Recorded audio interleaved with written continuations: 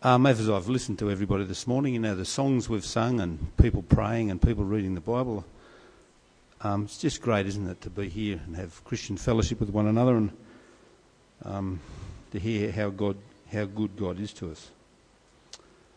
But I'm just going to sort of try and bring this Exodus thing to a close. But I'll just relate a story. Deirdre and I went on holidays a few weeks ago now. And we packed the car up, got everything organised, a bit like what Owen was talking about, and we headed down south and got about halfway, and I said to Deirdre, are we there yet? She goes, you're driving, you ought to know. I said, oh yeah, I better concentrate. So then we visited my daughter in Wagga. Now she didn't have 13 palm trees and 7 springs, but they had a nice air-conditioned house with 7 taps with water in them, so that was just as good. And then we crossed the Bass Strait. No parting of the waters there. A bit of whinging on my behalf because I get seasick, and so we get on this boat and wake up in the middle of the night and pop another pill. Rock. We get to Devonport, I think it was. Travel around and we head to Hobart. So we travel across the desert of Tasmania and we come to Hobart, and we went to the Salamanca markets there, and there's people there with tents and stalls and stuff, and you look up from Hobart and you look and you see this great big mountain, Mount Wellington. It's the most amazing thing.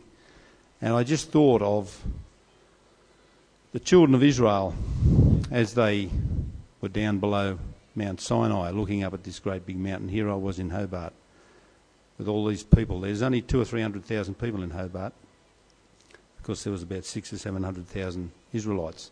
So this little trip reminded me of the children of Israel. Now, of course, the children of Israel had been travelling in the desert 2 months, as we read in the Bible this morning. And the first 18 chapters are about their rescue plan, the plan that God put in place to rescue his people and to bring them to this place. After 2 months of travel, they come to the place called Mount Sinai, and they camp at the foot of the mountain. So here we come to a great scene in the Bible. Just imagine 600,000 or 700,000 people making camp below this great mountain, running around, setting up their tribes and their tents and their clans and their families, organising their cooking fires, their sanitary requirements, getting themselves organised to camp there. You can imagine the noise and the dust of 700,000 people. But here, this people will stop and come to know the purpose of their rescue. These people, as we read, are to be people of God's treasured possession. Out of all the nations, it says there in Exodus, they will be my treasured, or you will be my treasured possession. Here is a ragtag bunch of refugees with next to no possessions. Just think where they were 2 months ago in Egypt. Our land of great abundance, in slavery to a mighty people who we remember as the builders of the pyramids, a great and mighty people, great builders, great conquerors. A people who could really boast about their ability, yet God chose the Israelites to be his people. There is one condition, however, that they must be obedient, and we'll talk about that a little bit later. God says next, although the whole earth is mine, you will be for me a kingdom of priests and a holy nation. I'll just read the passage. Now if you obey me fully and keep my commandments, then out of all the nations you will be my treasured possession. Although the whole earth is mine, you will be for me a kingdom of priests and a holy nation. This is what Moses was to speak to the people. God didn't want the Egyptians, he wanted the slaves, the lower caste, the outcasts of Egypt to be his people. So even though the whole earth was God's, he has taken particular notice of this people. They must be very special to God. How can all this be when this very nation has actually been as bad as the people they were rescued from?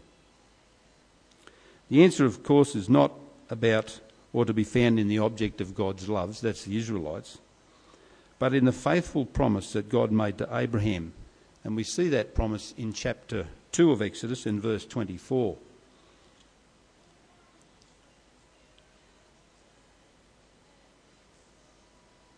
God heard their groaning, and he remembered his covenant with Abraham and with Isaac and Jacob.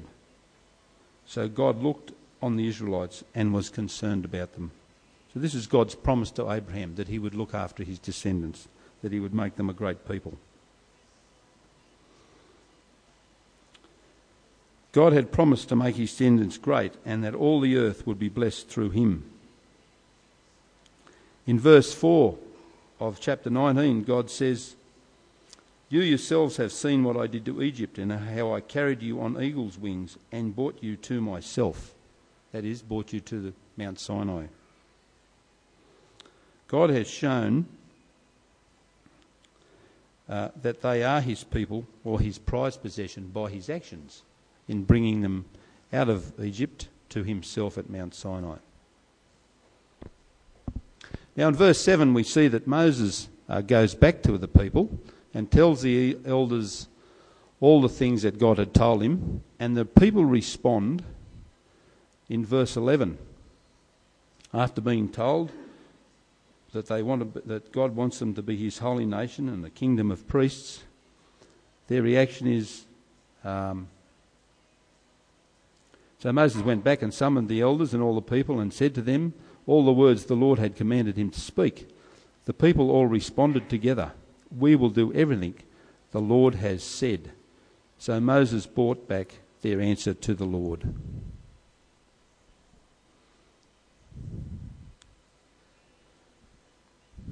What I'd like to know is why all of a sudden such an enthusiastic response by the people after all the whinging and whining they did in the desert. Remember, Moses brought them, they thought, in the desert to die. They complained about the lack of water. They complained about lots of things, didn't they, to Moses about the position that they were in. Can you imagine Israel's thinking as Moses goes up the mountain to meet with God? Well, I think it was probably a bit like this. We'll probably cop it when Moses gets back. We haven't been very thankful about what's happened to us, have we? We've done and said some pretty dumb things since we left Egypt. So imagine their joy when Moses comes back and when Moses says God wants them to be his special people. It's not a great gathering for their destruction, but it's a great gathering for their consecration and a meeting with the living God.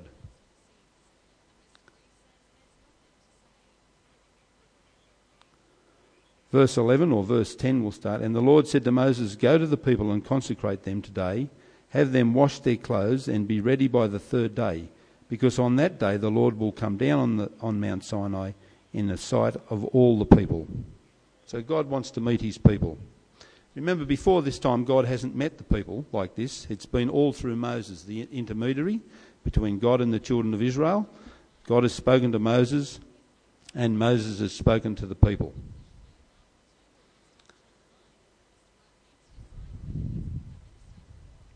They're pretty amazing verses, aren't they, that God wants to come and meet with his people. God has just told Moses to prepare the people because I'm coming down to them after 3 days of preparation, after their 3 days of preparation. Three things show us in this passage that God's meeting with his people is to be treated with the utmost care and caution.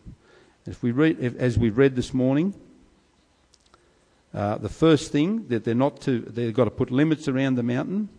And don't be careful not to go up and put the foot on the mountain, because whoever that touches the mountain shall surely die. So it's holy ground. They have to stay within their limits when they're meeting God. They have to wash their clothes. Now you can imagine 600,000 or 700,000 people in the desert of Sinai trying to wash their clothes. You know, that's easy for us to say with washing machines and plenty of water. They had to be clean.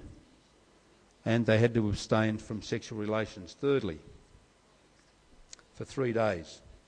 The Israelites had made a promise. God now says, get ready to meet with me and see my great power and might. Verses 17 to 20. Then Moses led the people out of the camp to meet with God, and they stood at the foot of the mountain. Mount Sinai was covered with smoke because the Lord descended on it in fire. The smoke billowed up from like a smoke from a furnace. The whole mountain trembled violently, and the sound of the trumpet grew louder and louder. Then Moses spoke, and the voice of God answered him. The Lord descended to the top of Mount Sinai and called Moses to the top of the mountain. So Moses went up. Moses led the people out of the camp to meet with God. Just imagine meeting with this God of power and might. This is what God has promised them, that he will meet with them after coming through the desert. Remember that this meeting with God happens after the people say that they want to be his people. They've made the promise, or they've given their answer to the promise of God, that they want to be his people. They want to be his treasured possession. They want to be a holy nation, a kingdom of priests. More amazingly, God wants them to be his people. Now I want to ask everyone here about the euphoria of the promise. The great answer that was given, then this totally overwhelming encounter with the living God, with the black smoke, the lightning, the thick clouds, the trumpet blasts. How would you feel after seeing and hearing all that? And then finding out what obedience really means. And that's what chapter 20 is all about, the 10 Commandments. And God spoke all these words, and these words were translated to the people by Moses.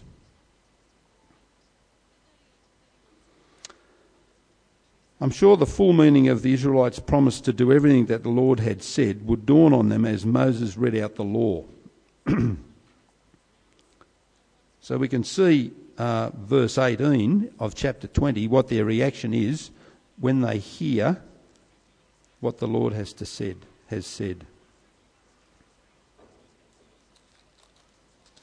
Verse 18, when the people saw the thunder and the lightning and heard the trumpet and saw the mountain in smoke, they trembled with fear. They stayed at a distance and said to Moses, "Speak to us yourself and we will listen. But do not have God speak to us, or we will die." They are frightened. Well, let's just have a look at the laws that God is asking them to keep in obedience to prepare themselves for the promised land. He says there, that first one, that you shall have no other gods before me. Well, that's like just like putting the created order before the Creator, isn't it? And our world is pretty good like that. We saw in Tasmania how the created order has become the God, and no recognition is given to the Creator. And I'll just read out this little statement that I was given after a wonderful tour of Tasmania. It says this: "Keep this treasure and hand it on to posterity, so that those who come after will learn about beauty and awe and wonder. Because it is in the southwest of Tasmania that you will have a chance to solve the mystery at the heart of all things." Now, what the bloke's saying is, of course, you go to Tasmania and sit in the forest, and you'll learn about life. And I was down there, and you don't. But you see that the contrast is between the Creator and the created. They have started, or we have, as a nation, started worshipping the created things instead of the person that created them. But of course we're not like that, are we? We don't worship.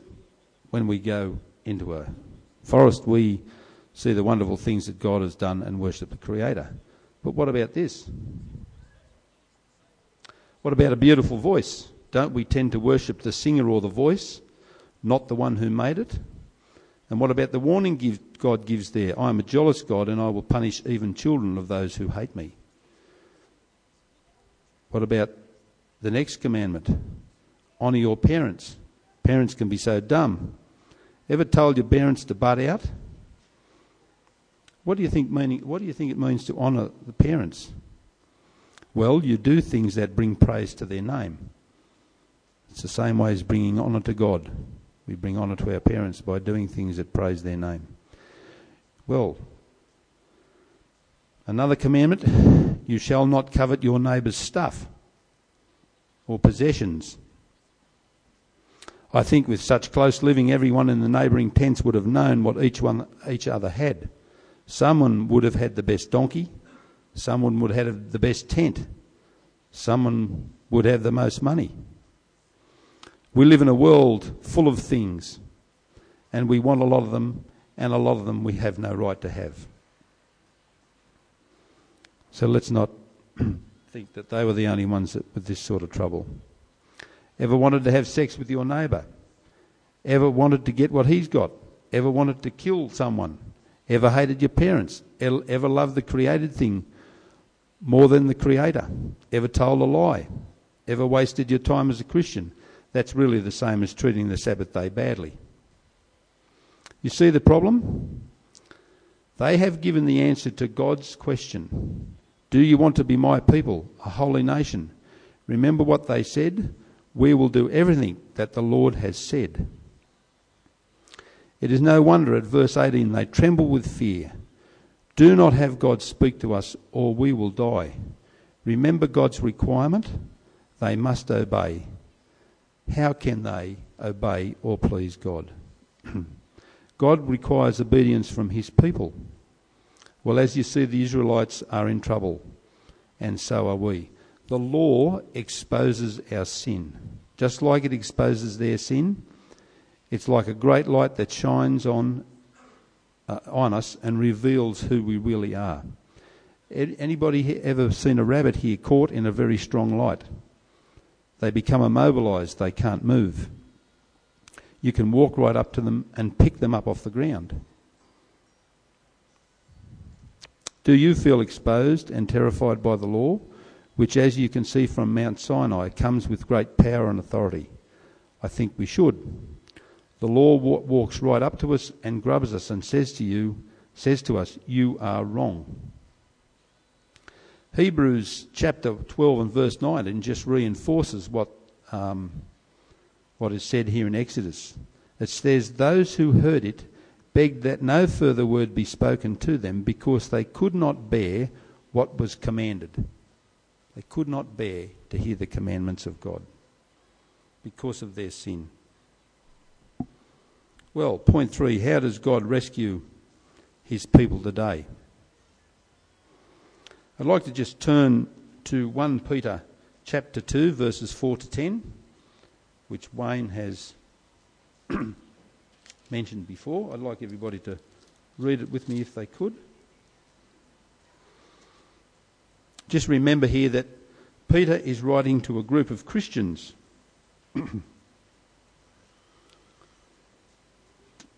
1 Peter chapter 2, verse 4 we'll start at.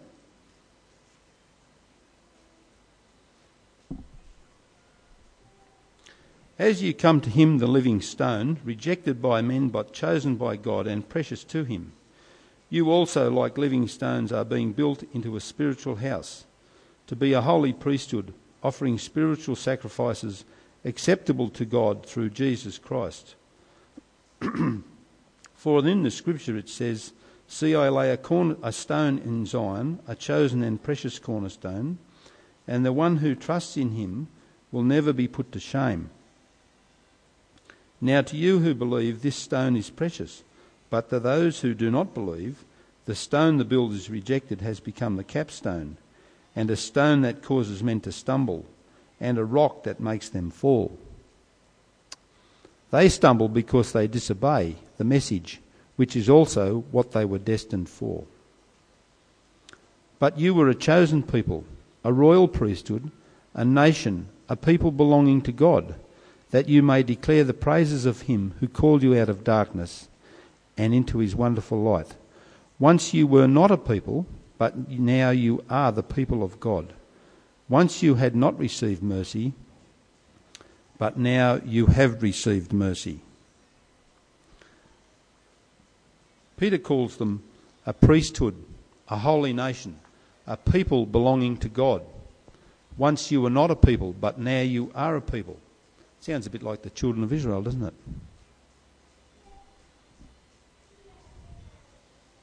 You notice that Paul says that this is only possible all because of this cornerstone that is chosen by God and precious to God. Verse 4. As you come to him, the living stone rejected by men, but chosen by God and precious to him, you also are living stones, are being built up into a spiritual house, to be a holy priesthood, offering spiritual sacrifices to God through Jesus Christ. Notice the emphasis is on trust and believe, as contrasted with in verse 7, where we have the idea of disobedience, and disobedience in verse 8. There's a contrast there between two groups of people. Trust and obey, rejection and disobedience. So it would seem that to be God's people, for us to be God's people, or to be pleasing to God, then trusting in this cornerstone and not our own ability to please God is what we must do. We have already seen that trusting our own ability is futile. The law shows us that. We all know that. We have already seen that the law. Let us ask the question: do you want to belong to God? Do you want to be a royal priesthood, a holy nation, a people belonging to God, built into the wall of living stones, part of those that God regards as his people, one of those who have received mercy and can offer spiritual sacrifices to God through Jesus Christ, that cornerstone? Do we want to be one of those people? Verse 24 says, in that same passage,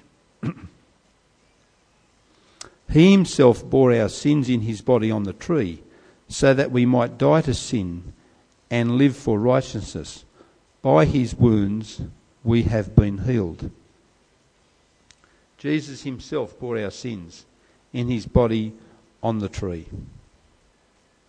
You know that the sin or wickedness, that the sin or wickedness that is in your heart, Jesus has had it placed in himself, and God punished him for it as a spectacle for all to see on that tree, that is the cross.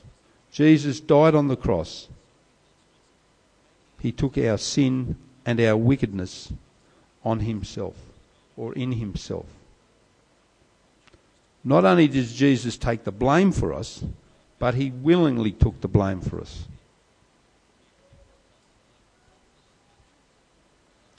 He says to the Father, I am willing to take the blame.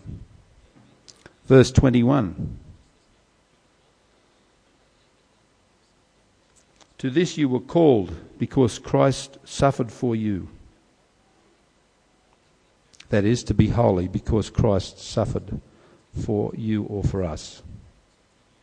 He did it willingly, that we might become God's precious possession. It's not through the law, it's through the death of Jesus and through our trusting and believing in him.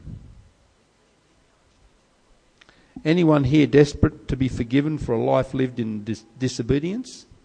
The Bible says, believe and trust in Jesus, not in your own works. Our Heavenly Father will accept you in Jesus as part of the holy nation, as part of his own possession. Christian people, God is calling us to be holy and blameless, so that we may bring glory to God. Just as he was calling the children of Israel to be holy and blameless, so he calls us through the Lord Jesus. I'll just read 24 and 25 again. He himself bore our sins in the body on the tree, so that we might die to sin and live for righteousness. For by his wounds we have been healed.